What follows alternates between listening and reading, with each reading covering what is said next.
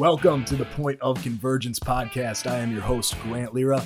Get ready to sit down, tune in, and implement. Remember, the knowledge you learn here and anywhere else in your life is only worth something to you if you use it. So get implementing after this episode and enjoy.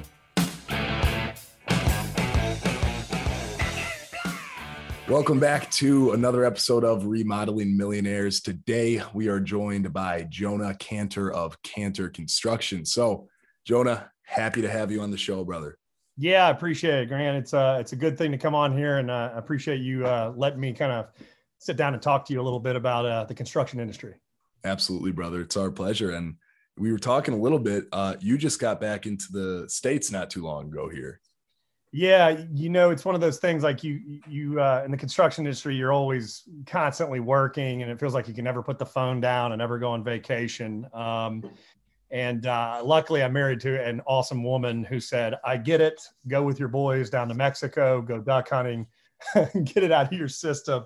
So, we were down in San Fernando, duck hunting redheads and pintails and just getting a little R&R, away from all the craziness that's construction. But the scary part about being down there is, you don't really have great cell phone service and internet. So while we were having a great time hunting, something in the back of my mind was always like, is the house on fire? Is there anything I need to worry about? And luckily none of that honestly happened, but definitely coming back through Matamoros and into Brownsville when the phone started going ding, ding, ding, ding, I was like, oh, it's on like Donkey Kong again. And I'm sure, I'm sure a lot of people kind of resonate with that because you take some time off, whether it be, just kind of at your place you live or on vacation, but you still have access to all that stuff. And it's really, really, really tempting to still do it at the end of the night, or maybe in the morning you wake up and you want to see what's going on your phone. I know a lot of people, myself included, are like, if I have Wi-Fi and I have my phone on me, like I'm going to be doing some aspect to work, even if I'm trying to hide it from people, do it all sneaky like, but yeah, no, that's really cool. So, I think it's one of those things that a lot of people forget is like, as a business owner, you're always on, right? So you have to triage, when you go be on vacation, don't neglect your family, go have fun, but you do have to triage that email is not important. That can wait, and go from there. It's one of the main reasons why I actually don't put on an autoresponder because I think it's kind of lazy in a way. Like I'd rather respond to somebody and tell them exactly what I'm doing and when I'm going to come back, which I know to an effect an autoresponder does, but I think on a more personal level, somebody knowing directly if it's something important you need to, to talk about, then they get a direct email from you. But nonetheless, Mexico was great. And here I am back in the States talking to you. Yes, sir. Yes, sir. We're back and, kind of curious because now you're heading back in here. You've been doing this for a while, but give me a rundown. Give me kind of a 60-second snippet of like where you're at, what you're focusing on right now, and what that looks like. Yeah, so we're based out of Charleston, South Carolina, which is a super hot city in the South for construction and just population growth. A lot of the people, with what's been going on with COVID and New York and California, New England, those areas, those people are escaping super high taxes, lockdowns, all that stuff, coming into the Charleston area, which is extremely bucolic, awesome city, great culinary city. It's got all of the temptations, the beaches, the food, all of that. And for a lot of these people, they're escaping, high property taxes, right? Mm-hmm. So some people in New York are paying upwards of $20,000 a year. They come down here, they pay $2,000. So they'll buy a house and want to fix it up or whatnot. So what we've been focusing on and seen a huge explosion is specifically in remodeling. I never really wanted to get into custom home building. It sounds cheesy, but it's very easy to do. Remodeling is hard. I feel like remodeling is kind of like one of those shows where you have some dude, it's like, well, looks like me, all burly and long hair, and they dress him up and cut their hair, and it's like, whoa, that dude's a new guy. That's remodeling to me. It's like, I find it sexy in the sense of you can take something that essentially is a turd and then all of a sudden make it into something that's someone's dream and beautiful. So back to us, we've been hyper focusing on the remodeling aspects, from kitchens and bathrooms to full gut and interior remodels, to doing additions, screen porches and whatnot. And I couldn't have picked a better time or area to be in with just the explosive growth, that we've seen in Charleston so far. Yeah. And, I think that rings true to a lot of people because you're seeing a ton of people migrate out of states that have like that higher income tax right now, whether it be like, on the East Coast or on the West Coast, but they're moving places that they don't want to pay that 20 grand a year or whatever it is because who does, right? So Charleston, South Carolina, cool location. Now, have you always lived there? Is that where you're from? Yeah, so I grew up an hour north from here in a place called Columbia. That's where I grew Okay. up from basically 6 months old through high school. All of my mom and dad's family and all my cousins, aunts, grandmas, all that are from down here. So it was a real easy ploy to go from Columbia to here. And if you people who are from South Carolina will appreciate this next comment. My mom always said the only difference between hell and Columbia is a screen door, because Columbia is kind of basically the middle of the state. It's hotter than hell. There's not a whole lot to do. Sorry, Columbia people, if you hear this and you're pissed at me, but oh well, it is what it is. There's a reason why Sherman burned Columbia, got to Charleston, said that place is too beautiful. We're going to leave it. So yeah, it was a natural migration for me to come down here. The same reason why a lot of people from out of state are moving down here. I just kind of fell in love with the city, planted my roots here, and have been here for, gosh, come on, I think upwards of 20 years now I've been down here. So. Yeah, totally. So you've been down in South Carolina, and then you moved down over to Charleston. Now, within that, like, when did the remodeling start, happening? When did you say, okay, I want to do my remodeling company? Well, it was I had a weird transition. I'd always worked in high school and, different areas of construction here or there. I ended up after college going down and working on boats in Florida, which, by the way, if you have a name like Jonah, it's extremely hard to get a job on a boat because everybody's like, you're cursed, right? So I learned real quick that was probably not going to be, I'm never going to be a boat captain named Jonah, but came back to Charleston, kind of made my way back through Florida, just, being a young kid, trying to figure life out. And my brother-in-law actually said, hey, I got a job in a shipping department of this startup company. The two guys are going hiking out to Colorado. Do you want to take over? And I was like, yeah. And I think back then it was like $12 or $14 an hour. And I was like, yeah, I got a job. That was the main thing. Yeah. Yeah. So I worked with that company and ended up, it was called Book Surge. And I worked my way up through the production facility from the shipping department, on to doing stuff within the operations group. And I'm the kind of guy, you give me a shovel and you tell me to dig, I'm gonna dig you the best hole you've ever seen. I just always have been super motivated to learn and do the best I can. Amazon ends up buying the company. And then I kept on with them and was helping them open up facilities in the Netherlands and back stateside. Anyways, fast forwarding through all that, it gave me a huge education in business and Amazon's tactics of how they do things. And so when I came back, had enough of Amazon after a while. It's a meat grinder for the most part. And around this time, it was like 2008. So I decided to start a cabinet company with it. Okay. If anybody knows about 2008, 2009, not a great time to get into a cabinet company or construction. And so I piddled around with that for a little while. And then the same guys who had started Book Surge, I saw them on the street one day and they were like, oh, wow, you need to come with us. And we're doing another software startup.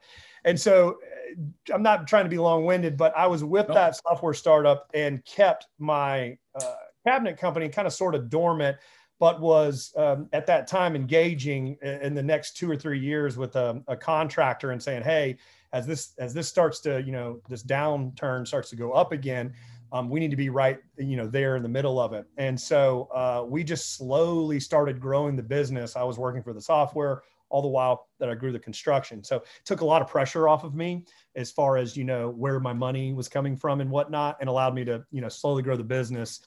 And it just grew to the point where it got so big that I ended up leaving the software company to 100% focus on construction. So nice. And you said you're the guy with the shovel, you're digging the best hole. Like, that motivation, has that always been with you since you grew up? Is that something that you kind of had to get in the mindset for? Because I know a lot of people struggle with motivation sometimes. It's less common in business owners, but obviously you get burnt out. Like, everybody gets burnt out. So, I mean, how are you kind of keeping that head and keeping that head space of like, I'm doing this and I'm going to do it right?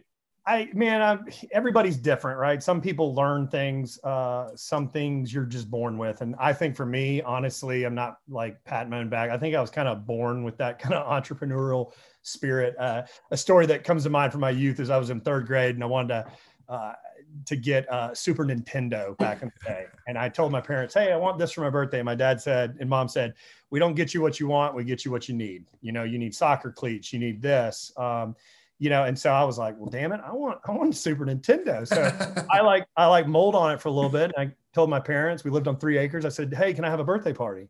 They said, sure. And I said, can I invite whoever I want? And they said, yeah. So I ended up inviting like the entire third grade class. And I wrote little invitations. And when I handed it to the kids, I said, just give me money. That's all I want. Just give me cash. Right. So fast forward to the birthday party, and it looks like a mafia wedding where there's like all these envelopes, and then one of the dumbass kids had put like some kind of toy I didn't even care about. I was like, what is this guy? You're not getting invited back next time. And we have the birthday party, and we get through it, and we open up, and I had like $300, and my dad was like, wow, you did really well. Like, what are you going to do with this money? And I'm going to show my age because Toys R Us was not around here, but I said, you're taking me to Lionel's Play World, and I'm getting a Super Nintendo. And my dad was like, it's your money, man. You can do with it what you want. The whole idea of the story is like, I've always been determined to go out and get something, by hell or high water. I wanted to figure a way around, getting that Super Nintendo. And so I think for a lot of people, you're born with that motivation, the struggle for keeping that high level of attention. Everybody gets their highs and lows. You have a bad client experience or something, just doesn't go right with your business. And you have to realize that that's just one tiny segment moment in time. And you just push past it and think about the 50 other times that are great. And so some of that is taught or learned, and other, bits of that, like I said, I think you're just kind of born with the mentality to keep on pressing forward and going on. Yeah. Yeah. And I think a lot of it too is definitely learned, like feeling that through the experience of the ups and the downs. Like the longer you're in the game of, interior remodeling or whatever game you're in, you'll feel those different ups and downs, and you'll understand a little bit more how you deal with them versus somebody else, telling you that. And, I think, like I said before, a lot of people are definitely pretty motivated in this field. You almost have to be to make it, but that's cool. And now fast forwarding a little bit here, back from your birthday party with the Super Nintendo to more recently. So you guys started as cabinets. Now, when did the interior remodeling stuff come into play? So obviously 2008, 2009, I was like, oh, there's no way we're going to be making money in this. And so we kind of said, well, how do we, I did not want to pay for leads. Yep. I wanted to spend as little money as possible, and I wanted to obviously get as many leads as possible. So it literally dawned on me. My wife used to be a real estate agent, and it dawned on me one day sitting on the couch in my underwear. I was like, God, we have, like, you can throw a dart in Charleston and anywhere for that matter and find a real estate agent. And I was like, they make their emails publicly available, so I don't have to pay for some kind of listserv or something, to grab it. And then I was like, well, this is great, because and I had just gone through a real estate transaction. We had sold my wife's condo. And I said, in any kind of real estate transaction, you have a real estate agent on either side, and then you usually have a couple on either side. So in total, you have 6 total people, in a real estate transaction. Well, the other thing in real estate transactions is there's always a repair addendum, or down here, and this may be different, by where you live in your geography. We have something called a CL 100. It looks to protect people and the mortgage companies against rot and mildew and things like that. So you can't go through with your mortgage if you don't pass the CL 100. It requires a licensed contractor to sign off on it. Mm. So I was looking at all this, and I said, we have 6 captive heads in one transaction. There's these real estate repairs that need to be done. And a lot of them are like, some of them were as easy as changing out a light bulb. I'm not kidding. Door latches and changing out a garbage disposal. So what I did was I went in and I said, all right, this is an easy way to get our name out. So I went and I harvested with a 12-pack of beer and an Excel spreadsheet on my couch, as many of the publicly available real estate agent emails, and I grouped them by the different offices they were in. And then from there, I just wrote them, direct emails that said, hey, my name is Jonah, Cantor Construction. We're licensed contractors that can take care of your CL100s, your repair addendums, anything you want, and then I kind of sort of lied and said, we've worked with others in your office, keeping it familiar. Yeah. Whether they vetted that or not, it didn't really matter. Yeah. Put them at ease. And I must have sent out, and forgive me on the metrics, I wrote an article that had the actual numbers, but I must have sent out like 1,000, 1,200 emails. And I think I got something like 60 back, 50 back, something like that. And out of those that said, hey, we'd like to, sounds good, I'll reach out. And then out of those, there was probably about 15 that said, here, I'll give you a shot, and here's an address and a repair addendum. And then if you trickle down, we got to about 6 or 7 agents that we worked with on the regular from that. And if you look at statistics, it's actually a really good number. You think 1,000 down to like 7, for sweat equity, it wasn't bad. And what we saw that came out of just, working with the agents and getting these repair addendums is you had that captive audience with a high margin repair. They've got to get the repairs done. A lot of people are willing to, because they're having a $500,000 transaction. What do they care about a $3,000 repair addendum? Make it go away. And so you have that, which was kind of an easy sales pitch. There was no sales pitch really. It was get it done or you don't close. And then what happened also, back to the 6 individuals that were a part of this, you have the buyers and the sellers who would contact me after and say, hey, you fixed the items on my house I just sold. We're buying a new house. Can you do this deck? Right. So what it did was it kind of exploded or expanded organically the leads, and I didn't have to pay for them essentially. So I was just, going off left and right, and the real estate people were calling me, oh, somebody else worked with you in our office. And so that was the genesis, if you will, of starting in remodeling. It was kind of happenstance. It really was in repairs. And then it started to expand into bigger and bigger things as the company grew. And Jonah, that's really cool, because that's some outside of the box thinking like there. I like that a lot. And then what you said there was so true. Like you did the repairs, real estate agents closed, and then those homeowners already knew you somewhat, they were already somewhat familiar with you. They saw the work you do. They saw you in their new home. And, yeah, man, I mean, that's pretty easy, because they don't want to go out, look for a contractor, sift through, all these guys, and they know you, they know your company does great work, and you got them just like that. And the thing I think most of the guys and ladies out there in contracting should understand is, like, I'm not a big fan of these lead generation services. They just stack crap on top of crap. And it's, they're all about, oh, you got to buy these chits, and then this is how many chits for a lead. And then it's not a qualified lead. And they're all predicated on making money. And I get it. But for the everyday guy or girl who's out there trying to, get work done, I've always been anti those guys. Like they just don't really do well for you. Now, I've heard of other people that have had some success. Now, they are in niche areas, like, I'm a fence builder or a deck builder. Well, okay, that's fine, and they're usually like a one hand, one hammer. They're not building a business. And so for them buying these leads, it kind of makes sense, because it's easy. They don't really want to do what the hard work that we're doing in the back end to find out how to, organically get leads and not pay for it. So not 100% bad mouthing them, but for a business that's trying to grow, I'm just not a big fan of them. Yeah. And I know who you're talking about. We won't put them on blast here, but no, I know. I didn't want to do that, because they do have their purpose. Yeah. Yeah. And a lot of the times, it's funny because it looks so good on paper, like those services, but then you actually get into the practice of it, and they're sharing a lot of leads. They're definitely a lot of leads aren't qualified. They're not picking up the phone if they're real at all. And at the end of the day, you still have to pay for that. And when you're starting your business, that is such a sunk cost, and that will put you guys at so much of a, just beyond financially, just mentally, thinking about all that stuff. And then from experience going through their camps, they don't make it easy to get out either, but yeah, no, at all. Yeah, but definitely. There's just different avenues that it depends on where you are in your company. Like if you're in an established company and you want to grow 15%, then go to one of those aforementioned companies and grow it by that 15%. I got it. You're willing to, what your marketing budget is. Yeah. You can cap it. You can deal with it. But for somebody who literally is like, I just left my job, I'm starting this. Oh crap. I am now a business owner. That adds a layer of stress you don't need to have. and you can do a bunch of sweat equity stuff to mitigate those costs, like I said, through sweat equity. And so that avenue is better for somebody just starting out. Totally 100%. And then let's talk about this too, Jonah. So you're doing this now. We're moving along the timeline.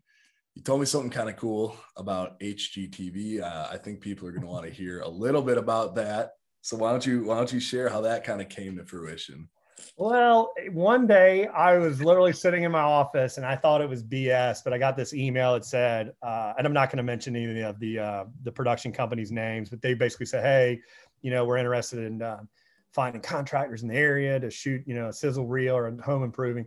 And usually I just skip through those, but I was like, you know what, let me just fire off. And, so this company responded back and said, hey, let's do a Skype. At the time, Zoom wasn't really that big. Let's do a Skype and, see what kind of personality you have, because 100% of TV is personality. The rest of it is all pause. All right, then say this, so whether they like it or not, they're kind of staged in a way. So anyways, we got through all the Skype calls. I had my two project managers, they interviewed them on Skype and they're like, man, we like it. Send it off. And at the time, I think HGTV was the network that was basically what they do is they send out feelers and say, this is what we're looking for. And then some people put together a little Skype sizzle, send it to them. And then they go, all right, we like this group, and this group, go make a sizzle reel. So we got selected as part of that. And it was a great experience. It was 3 days of 16-hour a day, just trying to keep a company rolling. By the way, with my project managers not on the projects, showing up for certain parts of the shoot, always being in front of the camera. It was fun. I loved it. It was such a great experience because I'd never done anything like that before, but it really did show me if you were to do something like that full time, it can be stressful, and it can have great benefits to your company, but also, it can really have some issues with your quality of life if you're working 14, 16 hours a day. But anyways, we shot an excellent sizzle reel. The production company, phenomenal, that did it. And, if anybody knows anything about, TV, movies, and Hollywood, it's a real thin line between those that make it and those that don't. And we got, to the kind of the final line, and they said, yeah, we love this. We just don't know where to put them. And then that was it. Put them in the lineup, I guess. And I think at the time they already had some bearded dudes, so they probably didn't want to go. Him and his wife are on there now, so he must be better looking than I am. But no, it was such a great experience, because, not a lot of people get to say they did that, but also it kind of started in the back of the mind. Do I want to do this? Yes, we get it. If you can have your own paint line and be doing ads for Lowe's, that's fine. But I had to restructure my company for 3 days. I couldn't imagine doing that for 6 weeks shoot. It would take a lot. So great experience. I loved it. Never made it to TV, so to speak, but who knows, maybe one day. It's just kind of cool too, because putting myself in your shoes, getting that email, I'd probably see that and be like, oh, okay, so this person wants 20 grand for me to get on HGTV, whatever the case is. But that it's a cool story. And a lot of people don't realize the production and what goes into all that stuff. But then, like you said too, just the actual stress that it puts on you, because you are quite literally always being watched, and every little thing you do, you're thinking man, my shirt tucked in, am I looking all right? These guys. Even more than that, imagine that you repeat a line about, you're with a client, blah, blah, blah, and this is going to be 3 columns here and this, and they go cut. Jonah, the audio messed up. Can you repeat that again 4 times? Imagine, it's it's not scripted. I don't even remember what I said. And so you're sitting there going, what did I say? Oh yeah, close enough. I'm going to do this. So it's cool. I'm glad that I did it. Maybe in the future we'll do it again, but who knows? That's a super cool experience. And, in this field, it's cool too, because everybody knows HGTV. Everybody's seen the home remodeling. I know a lot of people watch it. My mother, she loves that. She watched that all the time, but it's cool just to say yeah, we were part of that. We did it. And it was definitely an experience, to say the least. So checking this out too. So now we're kind of moving forward from your prospecting. You got your prospects now. How are you guys? What's your typical sales process look like? As soon as somebody finds you or gets referred to you, what happens next for you guys? Well, I'll explain that, but I want to circle back, Yeah. as the press secretary would say, to reviews, because that's really where it starts. Is how do you get the leads in? But once we have somebody that comes into our website or calls us, essentially we set up. I talk to them first of all on the phone. I try to answer the phone. When somebody calls, I try to answer it. When somebody emails, I try to turn it around in literally less than three or 4 hours, because it's a captive audience. If you don't respond to them as quickly as possible, they're going down a list on the web, and they'll call the next person until, they fill up the time slots they want to meet with you, and you can get left out in the cold. So I always feel like communicating fast and effectively and getting these people into a in-person meeting is important. So that's part of, I think, closing the deal. But from there, what we do is we set up an in-house meeting, or not in-house, excuse me, on-site meeting, I should say. That's where I show up and go over the entire project with them. And this could be anything from a remodel to a kitchen, a bath, to a full-on addition. Transversely, the other thing that I do is after that meeting, I set the expectation in that meeting. Here's some things I want you to know. My estimate is going to be line items, so you can see where every dollar essentially is being spent. I'm going to get back to you in 1 week or less, depending on the size of the job. Obviously, smaller ones I can get back sooner, but I tell them when I'm going to get back to them. And then I joke and say, we pick up our phones, answer all the calls, and we have all our teeth. So we've got that going for us in the South, which obviously gets a laugh. But no, we try to, at every aspect of it, I think it's about closing that sales cycle as fast and effectively as possible. I've always told people, you can tell by the way a contractor treats you at the very beginning of the process as to how he or she is going to treat you during the process. If they ghost you, don't show up for a meeting, or they're 30 minutes late and don't give you a call or anything, that's going to carry on through your entire project. So really, watching what a contractor does, how they act at the front end is important for homeowners, because that is, essentially how they're going to be treated throughout the process. So, and then from there, it's all about just essentially answering any further questions, closing the deal, and getting them into a contract. And, it's really cool because you get back to people quickly, which is super important. You need to, because like you said, yes, they're absolutely going down a list. They're absolutely looking at other people. But beyond that, I really, really, really like the fact that you said you set those expectations and you let them know what to expect from you moving forward. Because that kind of, expectation setting in that initial meeting really sets up that foundation where you guys are, the leaders. You guys are saying, hey, look, here's what you can expect from us. Here's what will happen. This is, kind of how everything's going to lay out.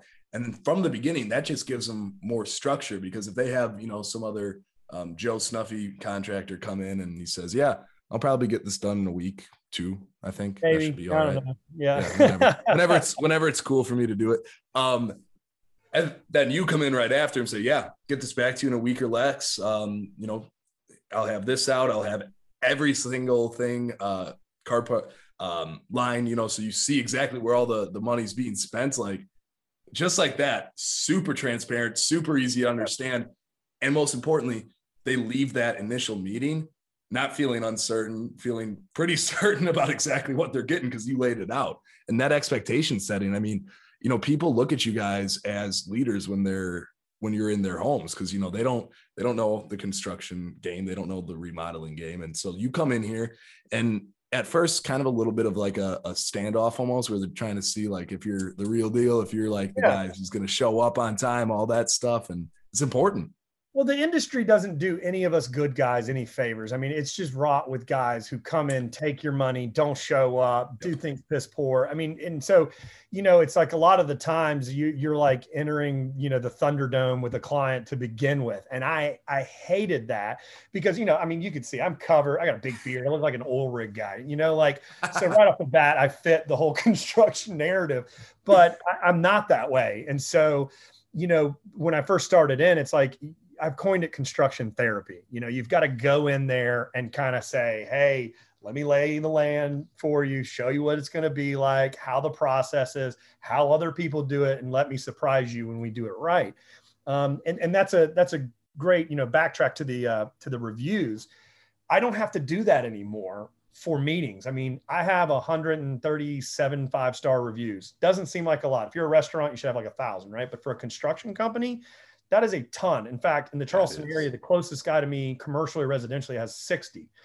And these aren't, some kind of, thing where I'm like paying people in India and China to write fake reviews. These are real people. Some of them almost like writing this huge diatribe about how great of an experience.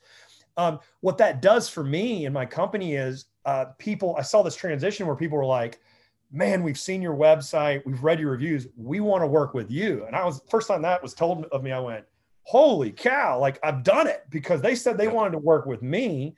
And it gets to be one of those symbiotic relationships where we should always want to work together, the client and the contractor. So, really pumping up and getting, knocking people out, the project out of the park, creating great expectations and great experiences for people relates to great reviews, which as it trickles down relates to people wanting to work with you. And it's I think something that a lot of contractors who are listening to this can really do well by, is to focus on the reviews. But in order to focus on the reviews, you have to focus on the quality of your product. So it's not like you just ask for a review and get it. You have to have it fundamentally set up and do it every time systematically, so that when it comes to review time, you get a solid review and you rinse, wash, repeat. And again, people are organically coming into my website rather than me having to pay for a bunch of leads. And that's cool, because speaking from my own experience, the first time you hear that, like we read your reviews, we saw you online, we heard you worked really well for one of our friends or our partners, like that's surreal, because in a way you're like, wow, I did just kind of like make it, like we've proved ourselves to other people and now the word's starting to spread. And like, that feels awesome. Like that's a really good feeling. And, more importantly, like that's business that you don't have to market for. Like you already did your marketing by just being a good person and actually doing the job that you were paid to do and do it really well. And, that pays off a lot of times. And it's funny too, because like with the reviews, getting that process in place, a lot of people don't have it. And if you don't have that consistent process of getting those reviews, you're never going to know. You might know what it feels like eventually, but you'll never know, faster, because you're not asking. A lot of people just don't ask. And now maybe when you're starting out, don't ask for every review, because I'm sure in the beginning you're going to run into some homeowners who are a little bit difficult. But having that process of, hey, if you liked what we do, we really appreciate a review from you guys. It's a great point. I mean, one thing I jokingly say is I'm nice to a lot of people that don't deserve it. I mean, let's face it. There's a lot of people out there that are just, I don't care how nice of a guy you are, or a girl you are, woman you are, you're never going to make them happy. They're just going to be angry. They hate the world. Their dog bit them. I don't know. I mean, every contractor has come across them. However, those are anomalies in my world. They happen. Don't worry. They happen still. But again, it's like when you get all these reviews and you do stuff so well and you set the expectations before they even meet you, I end up meeting so many awesome people. I had a client the other day that he wrote me an email and he's like, hey, the reason why I came with you guys was for communication. And I just don't feel like I'm getting it. And I headed it off right there. I said, hey, listen, you can say whatever you want about us, but I don't think this is an accurate statement. You've had 14 change orders. You've sent me 32 emails and I've responded every time. I said, what I feel like you're having here is you're getting a little stress from the job going on. You got a move-in date. And I said, that is acceptable. And I can understand that. I can't change it. But I was like, let's have a phone call. Got the guy on the phone. He said, you know what, John, you guys are rock stars. I understand. He's like, my wife's on my butt about this. I am stressing out. He's like, I didn't mean to lash out. You guys are good. Instead of me just being like, I'm going to screw this guy, I just headed it off. And I tell people, it's like, this is my face. I'm not smiling. I'm not angry. I'm emotionless into it, because you have to be in construction. So, you get all these different situations where back to the reviews, you do have to kind of filter them. I mean, in a way, I do a thing where I kind of do a follow-up call. Just wanted to say, hey, thanks for using us. Was it a great experience? Oh, you guys were awesome. You can always hear the key words. And then I say, hey, would you mind writing a review? No problem. Well, there you go. 1, 2, 3, they hit the marks and I know I can send them a review request. if people at the beginning of it say, well, I wasn't happy, or this could have been done better. I know it seems like cheating, but it's like, okay, well, probably not a good idea. That's why I don't use like an automated review service. Yeah. I don't. It's just a bad idea. Now, some people could probably say I'm sandbagging bad reviews. I'll let you say that, but I can tell you, like, my company is predicated on trying to do the best all the time. And I stay up at night worrying about my reviews. So I'm not worried telling people that, Totally. And like, I wouldn't even call that sandbagging, because like you said, like, people are anomalies. And if for whatever reason you have one of those anomalies who, are a difficult person to work with, they're going to be difficult to anybody they work with. So it's just like, okay, do I want that on there? Even though, yeah, I did work with them and they weren't happy with X, Y, and Z, which was out of my control, a closing date, his wife yelling at him, something like that. Like, yeah, no, definitely makes sense. And we'll start to just kind of wrap things up here. So I like asking a question like this because I think it's kind of fun to hear your answers, but like, let's look back in time here, right? You have to start over, completely start over, do it again. No social proof, no reviews, nothing like that. I mean, in today's, day and age, where are you starting? What are you doing to get leads? What are you doing to, find good people? What's that look like?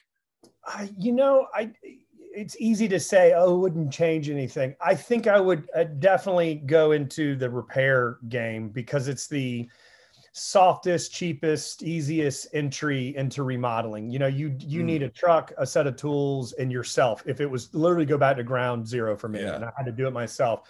And I think in this day and age, there's so many different social media platforms, from Nextdoor to Instagram to Facebook, all these different places where you can organically grow, small business. When you're just yourself, you don't need a whole lot of money. You need enough money to pay your bills and all that. Yep. Now, when you're growing your business, it takes time. So what I have with an office building I own, and the trucks and the dump trailers and project managers, you grow into those shoes, so to speak. So I think, looking back, I would have done the same thing, and quite frankly, maybe even stayed in the repair area and tried to perfect the repair area, because there's not a lot of guys that do it well.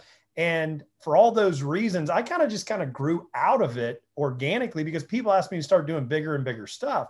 But you don't necessarily have to do bigger stuff to make a lot of money. There's guys around here in Charleston that they do residential repairs for real estate agents and probably make six figures a year easily, So I think if I was to do it over, I'd probably stay in and try to capture that niche market and say, this is all I'm going to be doing. I'm not going to worry about building screen porches and additions. I'm going to be your repair guy for any and everything. You're going real narrow and real deep, just focusing on that, making, perfecting that, and then building your business off of that. Yep. And organically your business will grow bigger, and you can, if you have the capacity and the subcontractors and whatnot to do it, you can then go into, framing up additions and stuff like that. But the core of it is those smaller jobs, I think. Totally. And Jonah, where can people learn more about you? Where can people learn more about Cantor Construction? Where can we find you at?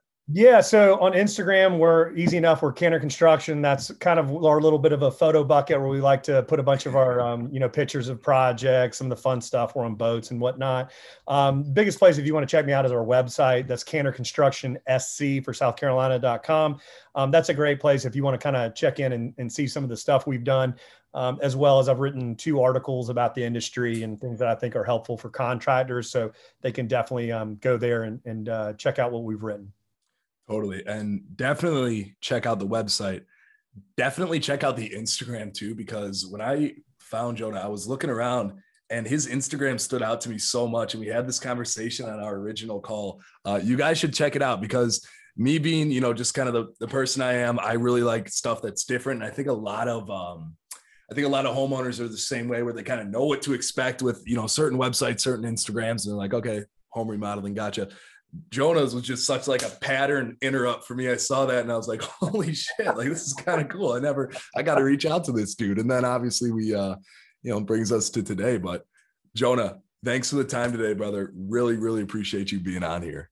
Yeah, thanks again. Hopefully we can do this again. And hopefully a bunch of people learned a little something about contracting and life in general from us. Right on.